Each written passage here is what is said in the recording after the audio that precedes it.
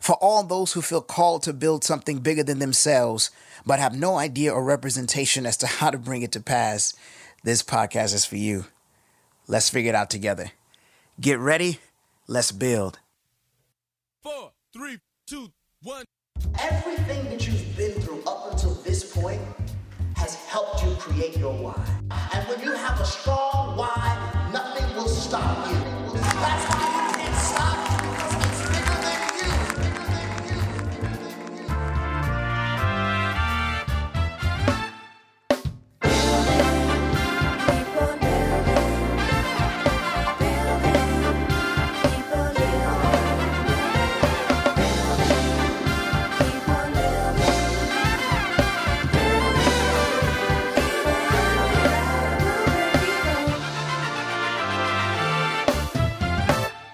What's up, fam? It's your boy here, Princeton Parker. I am so excited to be with you. First of all, you know how it goes. I want to thank God for life and love, and I want to thank you for listening. I am coming to you live from my room. We are in the middle of this COVID-19 pandemic, and I don't even want to say it because it's every other word you hear right now. But what the hey, I may as well. Coronavirus! I've always wanted to do that. I almost did it preaching on Sunday, but I was like, Princeton, stay in the spirit. But here's the thing, quarantining at home in this social moment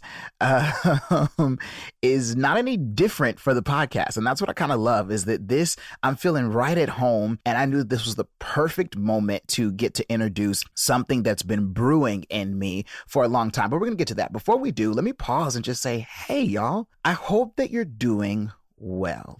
And I don't just mean that physically. If for some reason you have discovered this episode and it's the year 2025 and people are still listening to podcasts and you're like, what is quarantine? We're in this social moment where we are sort of sheltering in place. That is the government sort of order at this point here in California, where I live, specifically here in Los Angeles, in the middle of this COVID-19 coronavirus pandemic. And we're all sort of adjusting to what does that look like, having to practice what's called social distancing. And in the midst of that, when I say I hope you're doing well, I don't just mean physically in terms of like that you're feeling well and that hopefully the virus hasn't affected you physically, but I also mean that spiritually and emotionally. And most of all, I mean that mentally. I mean, from the fear that we're getting from the news all the time to social media to having angst and anxiety about being out of work and navigating a new normal and having to make sure that we have resources. There's just a lot, and it takes a toll. And I want to hold space for that. Things have been canceled. Students are not being able to live out their senior years. Folks are having to move back midway through a project, or people are having to postpone. People can't get married. I know quite a few people who have had to postpone their weddings because of this. People can't even have funerals because of the social distancing order. You can't have more than 10 people in a place at one time. And this is impacting people in so many different ways. Students that aren't able to get access to food because school is the only way that they eat. People being trapped in environments that are toxic because they're now having to spend 24 hours with someone that is not healthy to live with. There's just so much, and it takes a toll on the mind. And as I was thinking about like what the podcast is to do in this moment, it made me aware of a journey that I went on last year to have a conversation around faith and anxiety. And this time is one of the most anxious times for many of us because of the unknown that is presented. And last year I went on a journey. I realized in my life that I have been in the church my whole life, saved pretty much my whole life, and in ministry my whole life. And one of the things that I heard talked about often was the power of God. I grew up Pentecostal, so I know about holiness and about the power of God, the Holy Spirit, the blood of Jesus, rejuvenation, salvation, all those things. And as I grew older, sometimes one of the challenges is that with that, there wasn't enough talked about how do we live those things out practically, right? Like we were so good at the spiritual that sometimes we struggled with the practical. And the way you see that work is that you have all this power on Sunday, but then you look at your life and that power doesn't translate into these other areas. And it's not a knock. It's not that I believe that I didn't get something growing up in my theology. I'm so grateful for the theology that I received. I felt like there was just more that we needed in the conversation. And perhaps you resonate with that you started dealing with certain challenges, and we can list the gamut of challenges that we deal with, but I want to focus this on mental health. And you felt guilty. You felt guilty because you said, if I believe in God, if I'm a Christian, should I be struggling with anxiety or depression or mental illness? And what even is that? And for many of us, we grew up in context that not only was that conversation not there, but it was sort of demonized. If you said you had that, it was, you ain't got that, don't say that, name it and claim it. And we were given these sort of blanket statements like, just pray about it. And we realized in our context, like I value prayer, and I also feel like there are other tools that I need that I'm not getting. And for many of us, we suffered in silence. We suffered in silence. And so that's why we turned to coping mechanisms. It's why we developed addictions or double lifestyles, or it's why we developed these comforts, because we just wanted to talk about, there's something going on in my mind that I don't know how to navigate. And not only do I struggle with it, but I feel bad that I do. And so I went on that journey for myself, because in the spaces where I learned God, oftentimes they weren't talking about mental health. But then when I finally went into these spaces, and it was really in college where I started to go on this journey and learn about mental health, I was unpacking mental health at the same time that I was unpacking issues related to injustice and systemic and systematic oppression. I was learning about these things at the same time. But then when I learned in those spaces, there was no faith in some of them. And I was like, ew, gross. Like, I really, really, really need both. Like, I know the power of what I grew up with, and I need these tangible tools, and I need to unpack this conversation around anxiety and mental health in a healthy way. But yet at the same time, I know my God, and I wanted to find spaces where people were doing both. And I said to myself, surely there is a place to live where you can be a Christian and be concerned about having a healthy and holistic conversation around mental health. So, such is life. Whenever you find a spot where you're like, why isn't anybody there? It might be because God is calling you into that space. And I knew that was what it was for me. So I want to invite you in this present moment where so much anxiety is high and rampant right now. I want to invite you into this moment. Instead of just piling on the anxiety, let's process and let's unpack it. So, for an entire year at my church where I serve, Crusade Christian Faith Center, I am so grateful that I have a pastor, Bishop Virgil Patterson, who, when I set out to do this, he didn't be like, we don't talk about that. He allowed me space to bring this to the church. And we went on this journey as a church. I'm so proud of my senior leadership, Bishop Patterson and Pastor Jerry, because we went on this as a church. We brought in other experts to talk about mental health. We had trauma training for ourselves and for young people. We watched TED Talks. It was a whole great journey. But my small contribution was this series called Chill Out. So the last Sunday of every month, I did an hour where we talked about faith and anxiety. It's called Chill Out, how to navigate faith and anxiety. I'm a Christian, but I also struggle in my mind sometimes. And how do I hold both and deal with both? And does God care? And how do I deal with it? Not just pray, but how do I deal with it? How do I understand it? What even is it? I just know I'm struggling. And so I want to invite you into that. We're going to go on this journey for a good portion of this year, because I've learned one of the things last year taught me is that this is what God has called me to. I really, really, really believe in the power of the Holy Spirit. I'll be Pentecostal until the day they take me out of here. But I also have realized that a part of my gospel calling is to help people, first of all, see the cross and the power of the blood of Jesus to change lives. And then secondly, that after that salvation, God cares about the quality of life that I have. That part of salvation and part of the Christ work in me is to touch every area, and that includes my mental health. So here we go. Here's part one. I want you to listen. I want you to take notes, and then I want to have a discussion about it. So here is part one, where we unpack what even is anxiety. Let's just lay the foundation for the rest of this series. I talk about why I went on this journey. What is anxiety? How do we think through it? And what are some common ways that it shows up? Here we go. Here's part one of the series called Chill Out, Navigating Faith and Anxiety. I'm so excited to be here today. I don't know what to do. Take your seats in the presence of God. Grab your Bibles. We're going to John 10 and 10. Got a lot to give you from my heart this morning. John 10 and 10, which if you've been riding with me for a minute, you know that we've been referencing that a lot. And I want to read that verse, and then I'm kind of going to unpack the direction that we'll be headed in terms of the time that we're going to spend in the Word of God. Was anybody blessed by our series on productive pain? Am I blessed by that? super excited about that and the work that we're going to continue to do from it. I'm going to take us a little bit deeper. We looked at productive pain. What does that mean for pain to be productive? And how do you tell the difference between productive pain and abusive pain?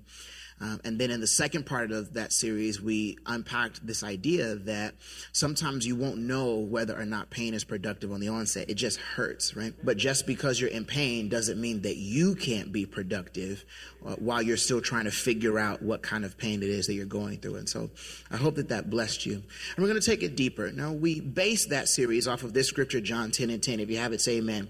The thief cometh not but for to do what? Steal is his first objective. To do what? Kill is the second, and then to destroy, okay? This is Jesus talking that says it is important for you to know how the enemy works, not so that you can obsess over the enemy, but so that it's very clear what the patterns and the objectives of the enemy are, which are to do what? One more time. The first one is steal, the second, and the last, right? To steal, to pivot something, to take, to kill, which is to end its life, and to destroy, which is then to remove its possibility of ever coming back again, okay?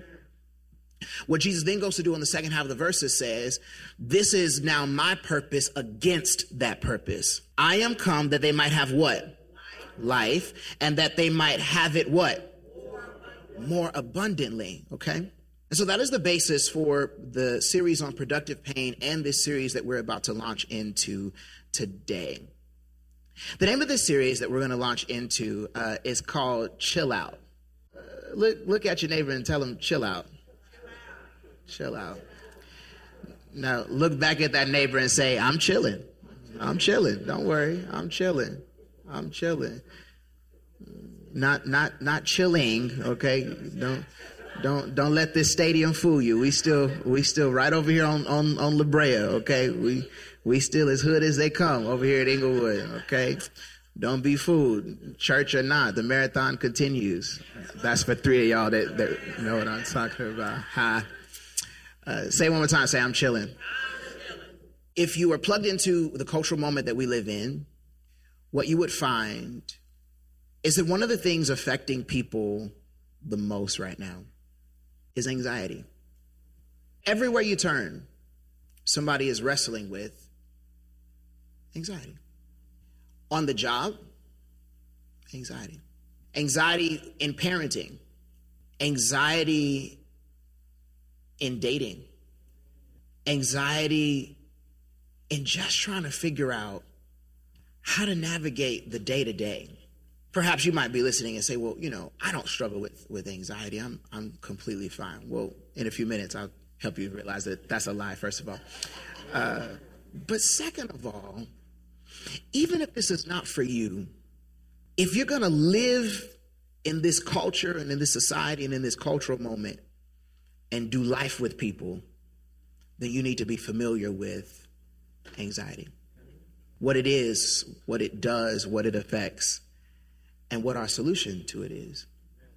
If you deal with children, statistics say whether you are, there were so many articles about this that there wasn't just one that I wanted to pull, but the common perspective in the psychological space is that millennials, and I roll because being one, I think there's a lot of looping together that gets done about our particular age group. But there's a lot of research that suggests that millennials might be the most anxious generation.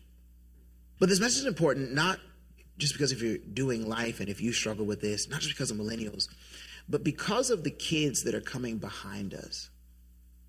Generation Z, as they'll be called.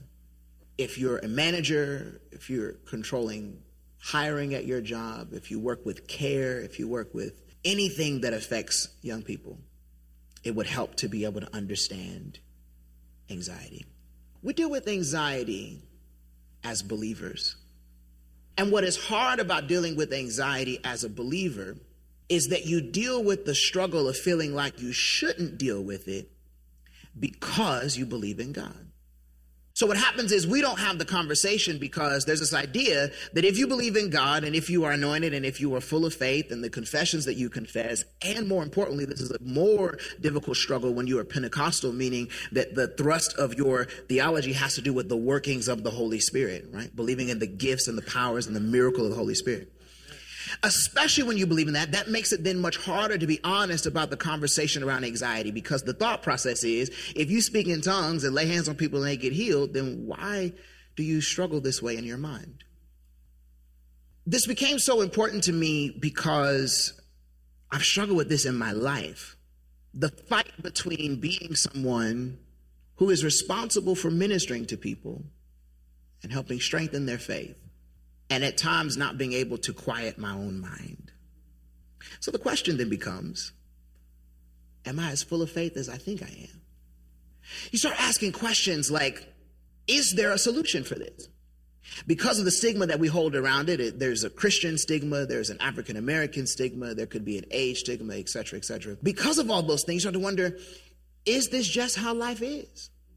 Or you start to wonder, is it possible to even be open about it because of the stigmas that surround it? Or we start to ask deeper questions like, does God care about this? Let me take you deeper. We start to wonder, is my anxiety sinful? Anybody ever felt like that? And these questions came to a head for me in the last 4 weeks of my life because I have never been so sure of God and so unsure of life at the same time in my life. It was a waiting period, and I typically don't share this much about work, but for the purpose of contextualizing this moment, was up for a new job at work and was wondering about whether or not that would come to pass.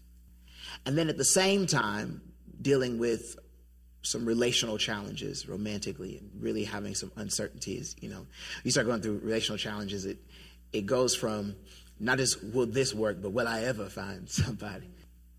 Health challenges, family challenges, and I found myself living in a consistent state of anxiety. I'll unpack what that means in a minute. And as I went on the journey, I realized that part of why I struggled was because no one had ever talked about the word anxiety and unpacked it and related it to how do I hold that and my faith at the same time. So whenever we feel like two things are in competition, we learn how to live in them separately. Whenever no one's taught me how to deal with something, I learn how to live two different lives. And that's why there are people, because we don't talk about it, who come to church to get high and then go home and live under anxiety's control. Because I've learned how to come here and shout, and y'all gonna sing all these songs, and they're gonna preach me something, and I'm gonna walk away and say, we had church. Well, what does that even mean? We had church. He sure did preach today. What did he say? I don't know, but he preached, and we shouted. And then we go home, and by Monday, we're back into this anxious pattern of living. Why? Because there was not anything in our religious experience that tied back to what we experience on a daily basis to show that God is present in these affairs of my life. So I started studying and I started learning, and God started showing me things about this. And what he was really doing was connecting what I had been learning in my study of mental health, what I'd been learning in my study of God and in my faith and in my theology, and showing me how they were all connected to help me live John 10:10. Which is this: I believe that most of us are familiar with the life that we get when we get saved, which is I now have new life in Christ, right? That's the tagline, right? He made me new. I have new life in Christ, in that God and I have been reconciled back together. Fantastic. But Jesus repeats himself and says, yeah, that's the beginning, but I came that you might have life and life abundantly, which is not about houses and cars. I think we got that. I think, especially middle-class black folk, I think we can check that off, okay? Life abundantly for your mental and emotional health. And I've understood that most of my preaching for the rest of my life will be dedicated to talking to us as believers, particularly Pentecostals and particularly black Pentecostals, for everyone, but this is my context I speak from. Are you living abundantly, mentally and emotionally? Because this is the promise of Jesus. So this whole sermon series is called Chill Out. How do I live life abundantly in terms of navigating my anxiety and my faith? That's the whole point of this series. And I'll probably be teaching this for the rest of the year because I've got so much to give you. Every time we come together in this space, I'm going to be unpacking how do I deal with my anxiety and my faith. A couple of disclaimers before we go on this journey. I am not a mental health professional. I am a preacher who studies mental health so that I might understand how to practice and embody my faith more wholly and fully. I'll repeat that. It's important that you understand how and what context all the information I'm going to give you is going to come from, because I want to differentiate my role from the roles of others in your life, okay? I'm going to talk about some issues related to mental health. At the end of the day, I'm not your doctor. I'm your youth and young adult pastor. Praise God. I am not a mental health professional. I am a preacher who studies mental health for the purpose of understanding how can I practice my faith? How can I embody my faith? That means to live it out. The term embody means how can I live out my faith more wholly and fully? I don't just want my faith to be demonstrated by how well I preach. I don't just want my faith to be demonstrated by me singing or speaking in tongues. I want for people to see the way that I do life and say, he's so whole, he must serve God. And as believers, that ought to be our quest, that when people look at our marriages, when they look at the way that we do family, when they look at the way that we handle pressure, when they look at the way that we treat our physical health, there ought to be something that makes them look at how we do life and say, something else about you. Second disclaimer. The goal of this series, watch this, is not to glorify anxiety. We're going to say that word a lot, but it is not to put anxiety on this pedestal. It is not to make anxiety look like this monster that we are to be afraid of, because we have nothing to fear in Jesus. The goal of this series is not to glorify anxiety, but rather to unpack it. I want us to be on the same page about this. The goal of this series is not to glorify anxiety, but we want to unpack it. The goal is not to glorify, but to do what? Good. We're all on the same page. The goal of this series is not to glorify anxiety, but to unpack it and then to learn strategies on how to deal with it so that our freedom and our peace can give glory to God. Are you with me so far?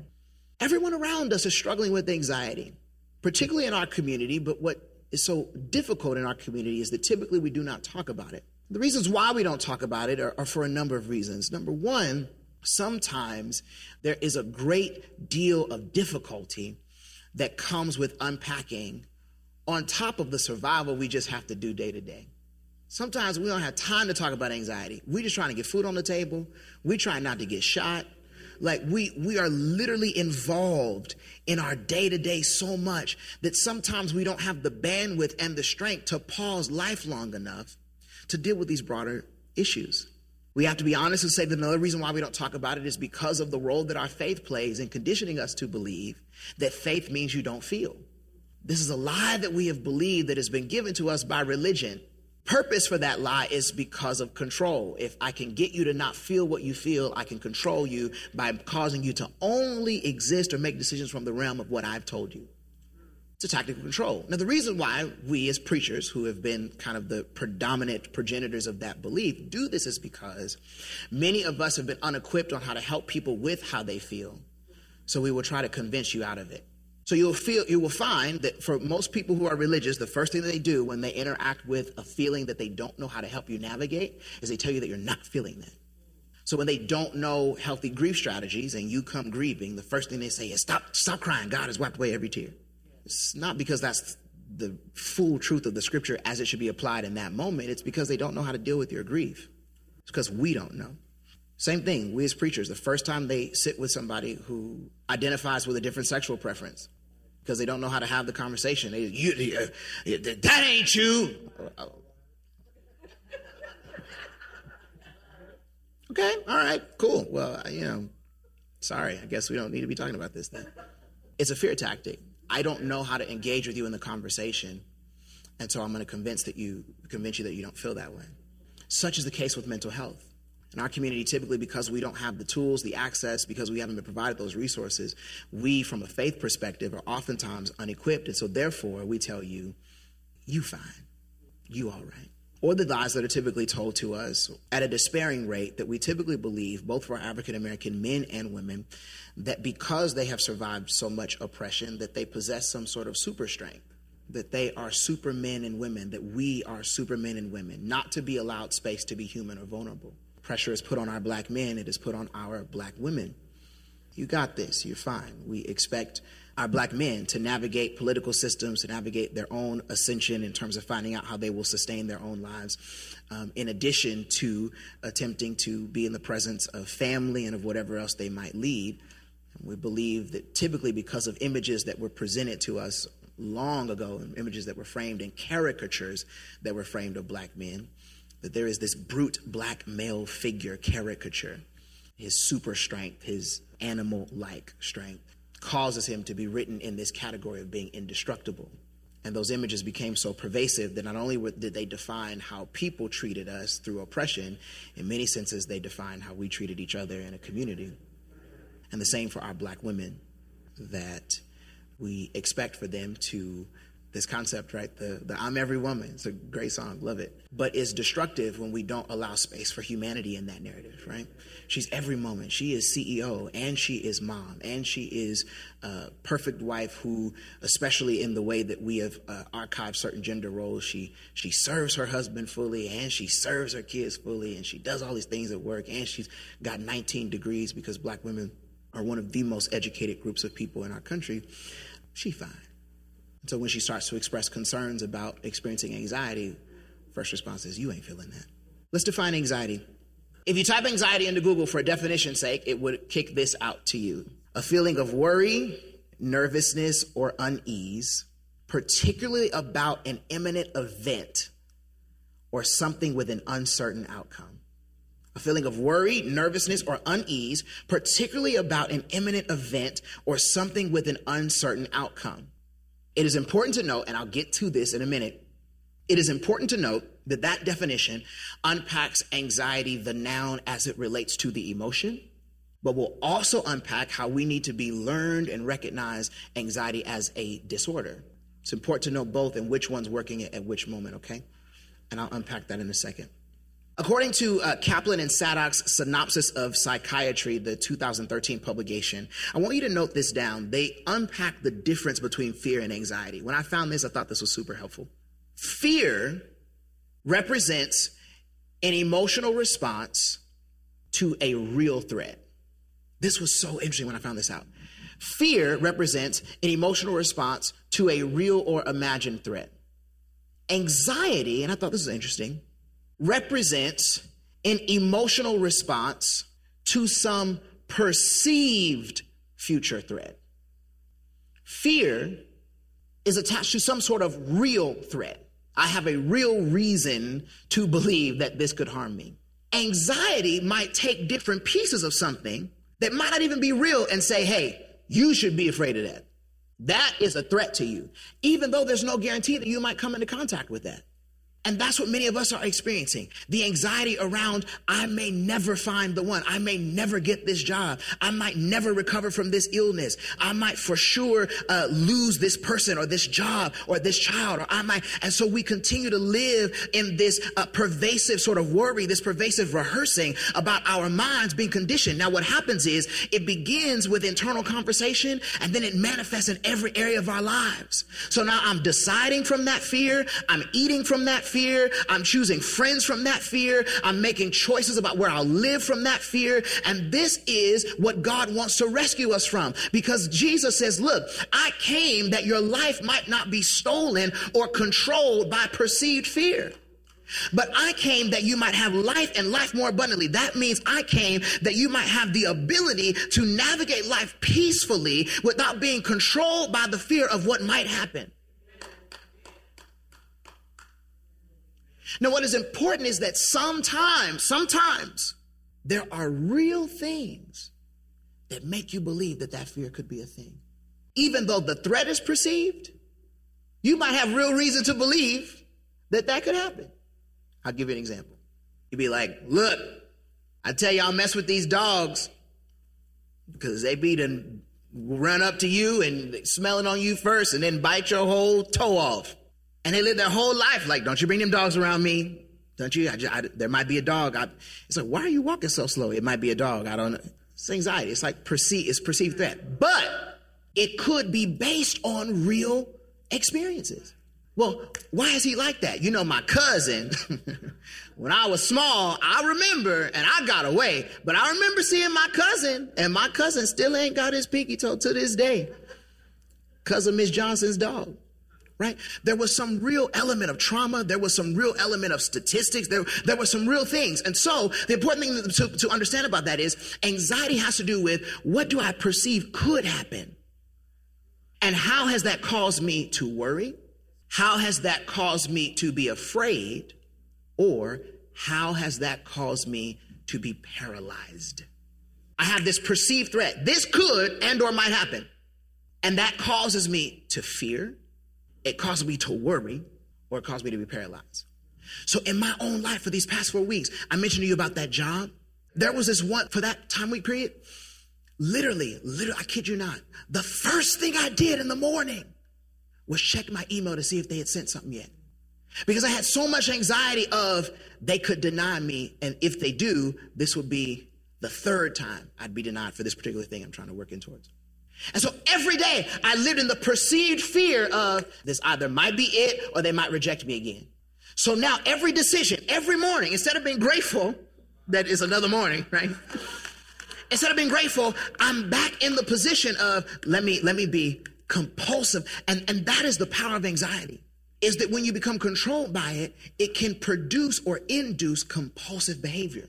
Whether it is me compulsively, hyperactively checking my email, or even being paralyzed, that I compulsively do nothing. Nothing I have to give you. There's a difference between state and trait anxiety. State and trait anxiety. Let me teach this to you as well. State and trait. This is a phenomenal. Oh, you know what? Even before I teach you that, let me give you an example. Was anybody here? There was a sermon, it might be a year ago now, where I preached, this is where I am, not who I am. Yes. Okay. That message came from a psychological concept that I'm going to teach you called state versus trait. This is where I am, not who I am. This is something I'm experiencing versus a part of me that is longer term, right? State has to do with how long that anxiety lasts. State anxiety has to do with unpacking how long that particular thing lasts. One of the ways that you can tell how anxiety is at work is that typically it's understandable for all of us to feel certain degrees of anxiety while something's happening. But typically once it's over, the anxiety should leave. We know that there might be something deeper occurring when, after the event is over, we're still feeling the anxiety. For example, everybody experiences some degree of anxiety when you're going into an interview. This person controls this next opportunity I'm up for. I want to make sure all my stories come out right. You know, it's a healthy experience. Every human being is going to experience it. But you know something deeper is going on when the moment's over. You'd done the interview, and they're like, hey, that was actually really great. We enjoyed meeting you. We'll follow up in a week. And after that, you still have that same level of anxiety about a meeting that's now over. That's now a moment in the past that is now wrapped, right? And so state anxiety teaches us, let's look at how long this anxiety has been here. Is it attached to moments or is it just like a consistent mood? You're just like mood period, hashtag anxiety, like just riding through it, right? We should also look at trait anxiety. Forgive me for not putting in my notes the source that this is from, because I would love to give it to you. I'll put it in for the next part of our series so that you can go and read this in its entirety. But trait anxiety, emotions that we all have, but they affect us differently in different situations. Trait anxiety. How does this play out in this particular situation? Not necessarily about how long does it last, but how does this anxiety affect me different in this situation? How does it affect my behaviors? And so we look at two parts. One, how long is this anxiety lasting? And two, what kind of traits, what kinds of things is the anxiety birthing in me? What is it bringing out of me? How is it affecting me in this situation? There are 6 types. I've got one more thing to show you. I might run out of time. All this is foundation. I got so much Bible and I'm going to preach and holler and all this, but we got to lay foundation first. 6 types. Some people, I've seen it a number of different ways. I've seen it this list in 6. I've seen it in 4, but I would much rather give you a broader list. 6 types. 1 is just a generalized anxiety disorder. A lot of words. 1, the first type, generalized anxiety disorder, just means you anxious all the time, fam. It's sort of general. It's not attached to one thing. It is more so, I just carry this state of nervousness and like fear of anticipated events to come, and it has a way that it affects me just continuously. And what is important is that we've moved out of unpacking the feeling of anxiety into these list of anxiety disorders. Now, before you go diagnosing yourself, I'm giving you the list, not so that you can automatically write yourself, I am one of these. I want you to be informed about what they are. And someone who is trained in this area can help ascertain, because sometimes the problem is when we use the term anxiety, we don't know what category we're using it in. We don't know whether to say, I am feeling anxious, or I am experiencing the effects of an actual anxiety disorder. And the person who's qualified to make that distinction is someone who has studied that. And if they went to USC to study that, they are in fact anointed, and you should trust them. It's confirmed in the word somewhere. I will find a scripture to justify my made-up theology by next month. So, first type of the disorder, right? We're moving out of talking about the emotion to now talking about some of the disorders, right? The first is generalized anxiety disorder, which, if you just take the word general, right? Just general anxiety. 2, social anxiety. Social anxiety has to do with, you can think of it in 2 ways, right? I get anxiety when I am around large groups of people. People bring on an onset of anxiety, that I have a perceived fear that this space is closing in on me, that I don't have enough space to exist freely. But the other half of social anxiety is also being anxious about the perceptions of these people, right? So sometimes it could be, I'm experiencing this in these groups of people because of sheer number, because of, physicality. But it could also be the reverse, which is, I don't have a problem being in large groups of people. I'm just obsessing over the fear that they may not like me. The fear of what do all these people around me think and or feel, right? Social anxiety. 3, phobias. That's when it gets more specific, right? Like I have a direct anxiety tied to something. My grandfather, who I love dearly, I don't know what the phobia name for a phobia of snakes would be. But my grandfather is just like, has a snake phobia, in so much that if he sees them on the TV, like, I just want you to picture this like wonderful, how old is Bo now? 87. This wonderful 87-year-old gentleman in his large chair that reclines all the way back.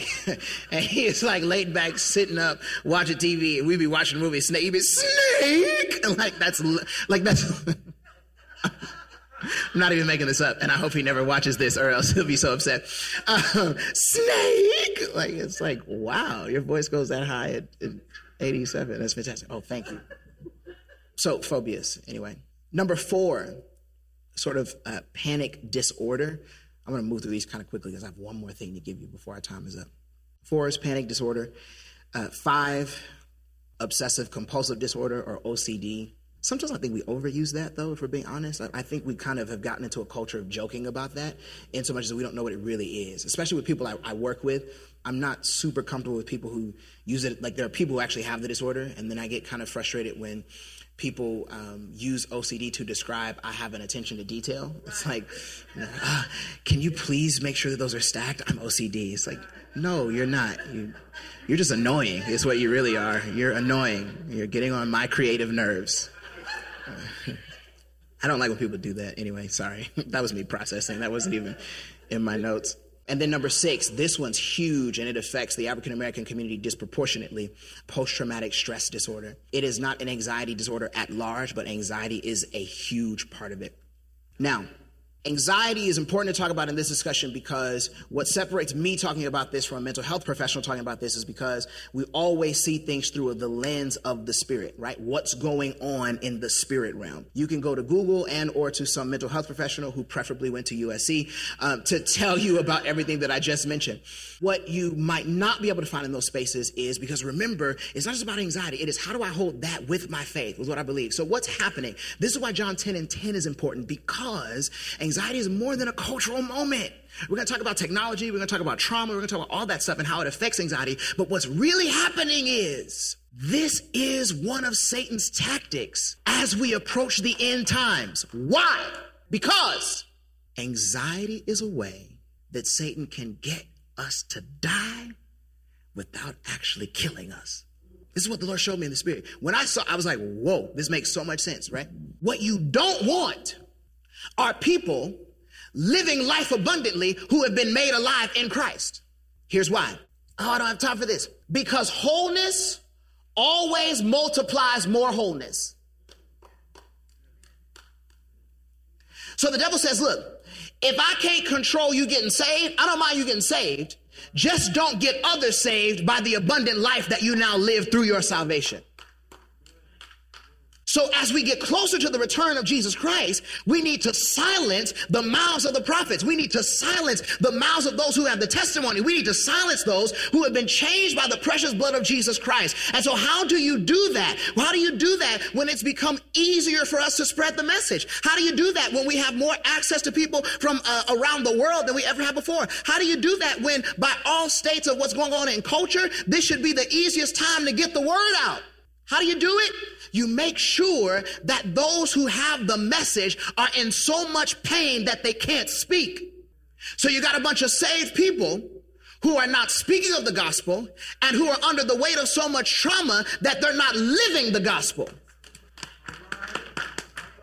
Lord Jesus, I feel it. And so the enemy says, I know how to get them. I can't stop you from being saved, but I can stop you from living under your salvation. I can get you to live dead, and anxiety has the power to make us live like the walking dead. That under the weight of anxiety of our compulsive decisions and our choices, and watch this, under the weight of our silence. And that's why it takes someone who stands under the authority of God and lifts the veil off of it to say that there is no temptation taking you except as such as is common to man. But the Lord, with every temptation, has already provided a way of escape. But we must start by calling it what it is and announcing that you will not have control over me living life abundantly. So how do I know if this anxiety is kind of working in me? Because I shout, right? I speak in tongues. So how do I know if this is working in me? Sometimes it could be small habits. Small habits. Let me tell y'all, I love black people so much. I'm going to show y'all some of the things that we do that might oftentimes, more times than not, be tied to anxiety. Have you ever been hanging out with somebody in your space and they be doing this all day? What is that leg rub? Like, what kind of lotion are you using that you got to massage it in all day before it stick on top of your, like, I don't know, some of my family members would be like, what is, like, is that a weight loss tactic? You're going to rub the fat down. I'm going to rub myself into a size 6 if the Lord let me live. Could be an anxious behavior. This is a huge one. Yo, this is a big one. This whole knee shake thing.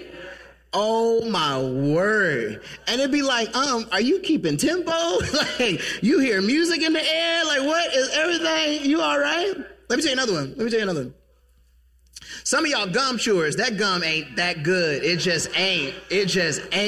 Oh, my backpack's way over there. I was like, get a piece of gum and show you. Y'all be chewing that gum like that gum is that. Listen, that gum is not for pleasure. You have just imposed all your trauma on that little piece of gum. You are grieving in that gum. You are processing anger. You are cussing in that gum. You are trying to figure out your bills. Like, we just be chewing so hard. But I appreciate how strong your teeth are that they could handle that. Like, that says something about your dental practices. That's fantastic. Little behaviors, right? Lack of sleep. People reach out to me all the time, like I'm having trouble falling asleep. And so then what happens is, instead of processing like, hey, whoa, I am feeling anxious and I need to understand what is at the root of that, and let me get that out of the way and put what God wants there. Instead of doing that, we now turn to these compulsive behaviors to get us to sleep. For some of us, it's been alcohol. I will drink until I fall asleep. For some of us, it's been medication. And what's hard is that the stuff that we're becoming accustomed to help us get to sleep, the side effects of that are creating other health issues. And so what happens is over time, watch the web of the enemy. Over time, you have some type of trauma or concerns or whatever has caused the anxiety. Now you become dependent on a substance to help you go to sleep. And now you got to deal with the health challenge that come on top of what you were taking. See how the enemy wants to not just keep you bound in one thing, but to compound it. So now you're dealing with 3 levels of trauma when we could have started with just acknowledging what in me was anxious and what was that about and how do I turn that over to you and how we deal with it. Sometimes it's not being able to get to sleep or lack of rest from sleep. So this is what I was experiencing, where I would get my 7-8 hours and still wake up feeling exhausted, like wake up in a sweat. And have you ever felt like, this is one of the things that was happening to me. Have you ever woke up feeling confused? Like, where have I been? It doesn't feel like I've been to sleep. I feel like I've been in war. It feels like I've been in warfare. And there's actually some spiritual stuff behind that. We just don't have the time to unpack it here. Lack of sleep or lack of rest from sleep. Here we go. Sometimes I don't like the things on the list. I like the stuff to tell about everybody else except Princeton. And then I see the one on my list that's like, oh, this is yours. This is Princeton. Busyness. There are some of us that our hyper productivity is not about purpose. It is a compulsive behavior attached to anxiety. In the wake of these last 4 weeks, you know what I've turned to the most? Let me do something else to feel loved. Let me do something else to feel like if they don't give me this job, at least, at least my Instagram popping, Hyperproductivity. My mom is always like, boy, sit still. Can you sit still? Mom, no. Stop yelling at me. I'm anxious. Just kidding. I've never said that or else I wouldn't be preaching here before you today. Obviously. Awkward. Things I say in my mind. One of the other signs of anxiety is when little things can invoke strong reactions. It might reveal some anxiety. You ever dealt with somebody and you did something like so chill that you literally just had no hard meaning behind and they just gave you the weirdest reaction? Like, you ever, like, they was back here and you was like, oh, sister, who touched, girl, you almost got cussed out, knocked out, slain. You better not, I don't play with people touching me from behind. Now listen, I love you, but not like that. It was almost the end for you. It's like, I touched you with 2 fingers. We in church, they said, touch your neighbor. The person next to me was kind of occupied, so I just kind of reached in front. I'm sorry. Probably some anxiety there. Now, again, it could come from a real thing, right? The backstory to that could be that there was probably some sexual abuse. There was probably some physical space that was violated by a trusted person, that now there is some protection around this space. The people who I was supposed to be trusted to for care violated my personal space and my physical body. So now I don't allow anybody in that, right? There could be a real story behind it, but the anxiety nevertheless is the same, that is the reaction. That there's a strong reaction that I have out of the anxiety. There's a fear of a perceived event, right? Like, what could that touch have been? It could have been a million things. So I'm about to pop off, even though it's just your friendly church neighbor who wants to tell you what the preacher said. Sometimes you can also, I carry a lot of, when anxiety is at work, I carry a lot in my physical body. If you all really have room on your prayer list, we can collectively pray for my receding hairline. If you just want to pray to God with me, if you just have time. I know you're busy, but that's probably at the top of my list of things I'm praying for right now. I look at pictures of college Princeton and if I ever post a picture on social media and you're wondering if it's a new picture or not, just check the hairline. It'll tell you everything. If it ain't started to part like the Red Sea, then that is from way back yonder, fam. I just still look good. The Lord is preserving my light skinnedness. Okay. But physically, I carry a lot of tension here. Sometimes the way people, all their anxiety is in their face. Be like, why are you mad? You all right? It's a manifestation. It's physically manifesting anxiety. Here's why this is important. I believe that there are actual illnesses and disease that folks are struggling with that has nothing to do with illness or disease, and all to do with unprocessed anxiety, unprocessed trauma, stress, and stuff they never got. I really believe that. I really believe that sometimes we need to go in and pray for folks, and other times we need to go in and ask, how are you doing? And watch their physical self just jump right up. And I didn't learn this until I started hanging around. I've hung around seasoned saints my entire life. And they would say this to me. I never understood it until recently. They would say this. I would do something or we'd hang out and they say, little brother Parker or Minister Princeton or whatever, you've added years to my life. I never understood what that meant. But what they were saying was there is a linkage between the heart and the health. I'm talking about the emotional heart. There's a link between the emotional heart and the health. They were saying that because you have strengthened my emotional health, my physical health is going to stand a little stronger.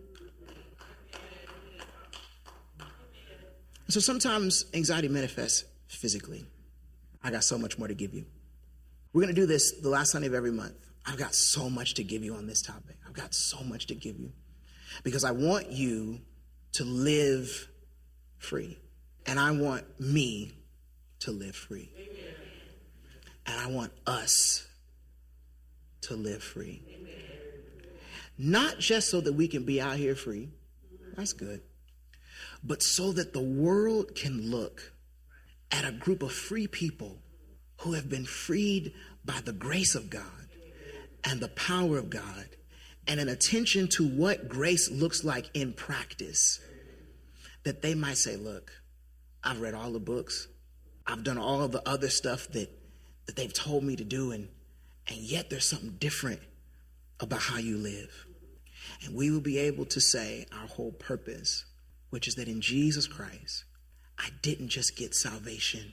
Salvation is amazing, but it is a beginning. It is a doorway to the things that God really has promised. I got salvation. I got right standing with the Father. And after that, I got access into a world of wholeness that I could not have achieved by myself. And as we do that, people will be so inclined to listen and to pursue what they have seen that they will move from that to say, what must I do to be saved? It is important that you understand that you are not alone. It is important that you understand that conversation is the beginning of deliverance. We cannot be healed from what we won't first expose. We expose it not because it has power. God said, look, the enemy comes to steal, kill, and destroy. And the reason why we started with talking about the enemy is because he doesn't have the last say so. It's important for you to know that so you can get over your fascination with the devil. I get you. That's what you do. Jesus says, here's where we end. I am come. I existed in flesh. I left eternity and I situated myself in time so that you could have. And, whoa, there it is. Thank you, Holy Ghost. This is your season to ask God for the and. There it is. There it is. That's where I'm going to end. This is your season to ask God for the and. Lord, I want to be saved and I want to be saved and have purpose. I want to be saved and have a good family. I want to be saved and be healed in my emotions. I want to be saved and delivered from drugs and alcohol. I want to be saved and have a changed friend group. I want to be saved and have some money and be a blessing to my community and be a blessing to my church. I want to be saved and I want to get a good education. Why? Because these are the things promised to me under the promise of God. That I want life and life more abundantly. That's what Bishop is describing when he's talking to us about how many people. It's not a rebuke. It is let us never get so comfortable that we settle for we just have service. No, God, I want good theology and a full church. I want good community and lots of people. I want to have integral practices and a lot of money. Like since when did we believe the lie that they had to be mutually exclusive? I want to be cute and whole. Princeton, stop. Okay, I'm in that. I want to be emotional, whole, and not attractive. I'm about to be fine. But I don't want to be fine and not have myself together. Lord, give me the and. Give me the saved and. Have you been blessed this morning?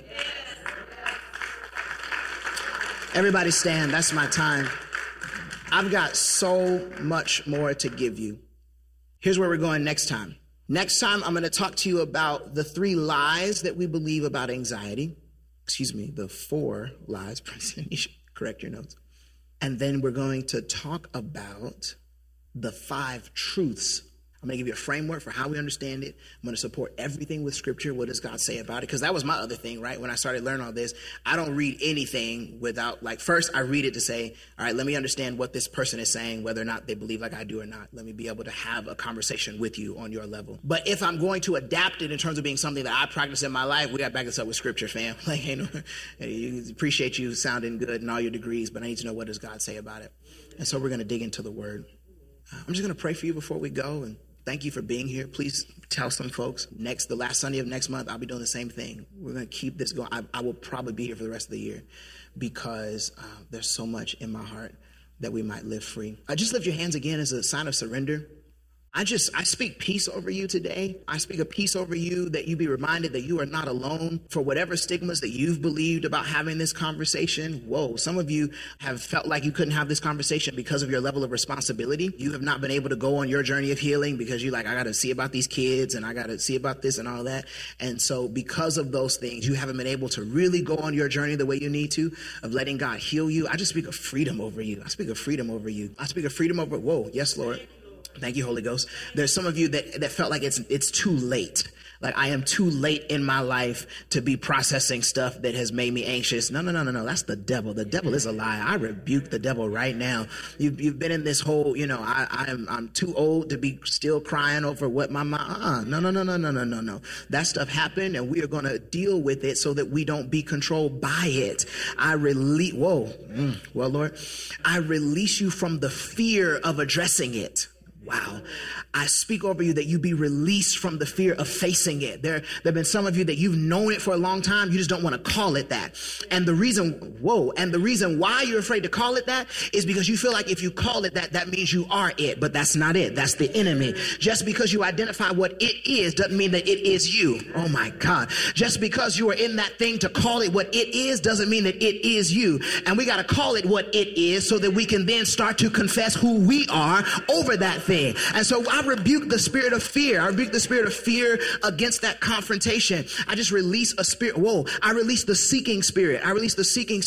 You're going to start to seek for healing. You're going to start to seek for wholeness. Places that you had given up on, you're going to start to seek it. Even beyond what I'm preaching, even beyond Bishop and Pastor Jerry, even beyond us, there's going to be a seeker in you that's going to go back to the word of God and say, Lord, give me what I need. Lord, deal with me. Not just about me being saved, but Lord, go into my marriage and work that out. Go into my finances and work that out. Go into my job and work that out. You're not just the God of Calvary. You're the God of 801 South La Brea. What you did on Calvary did not stop there, but it bleeds into every aspect of my life. Oh, hallelujah. And so I speak that over you, that you're going to start to seek, Lord. Don't just do it when I accepted you. Do it in every area of my life. Change me in every area. Make me whole in every area. Make me strong in every area. Make me complete in every area. And I speak it over you that it shall be. And when people think about Crusade Christian Faith Center, when they think about what's going on in Los Angeles, when they think about what's going on in the body of Christ in the 21st century, what they will see is a group of people who are saved, who have been healed, who have been delivered, who are walking in whole living, but they're also going to see a people who are set ablaze. They're going to be set ablaze with the gospel, set ablaze with the anointing, set ablaze with the gifts of the Spirit, and we will take this world over for Jesus Christ in the mighty name of Jesus. Now give God a great shout of praise all over this house. There it is. Part 1 is in the books. I hope that was helpful, and I hope that it got you interested in the journey that we're about to go on. I got so much to give you, and I really just kind of took my time with this thing, and we went on a journey. So until next time, there we go. That's part 1. Chill out. How do we navigate faith and anxiety? I want you to know that it is possible, that God sees you, that God loves you, and that there are strategies that you can use so that you can not just have life, but that you can have life more abundantly. Love y'all so much. Again, if you haven't already, please subscribe and rate to the podcast, and then reach out to me some type of way. You can shoot me an email at info@princetonparker.com. Shoot me a message on Instagram. I would love to hear if you heard this and felt like it was a blessing. And then please share this with somebody who needs to hear it. If you know somebody that has never heard a conversation like this before, maybe somebody who even left the church because they weren't talking about mental health, send them this and say, hey, bro, sis, there are some folks who are doing this work. and I want you to feel it and get free. So love y'all so much. Until then, with God as your foundation and purpose as your motivation, keep building, family.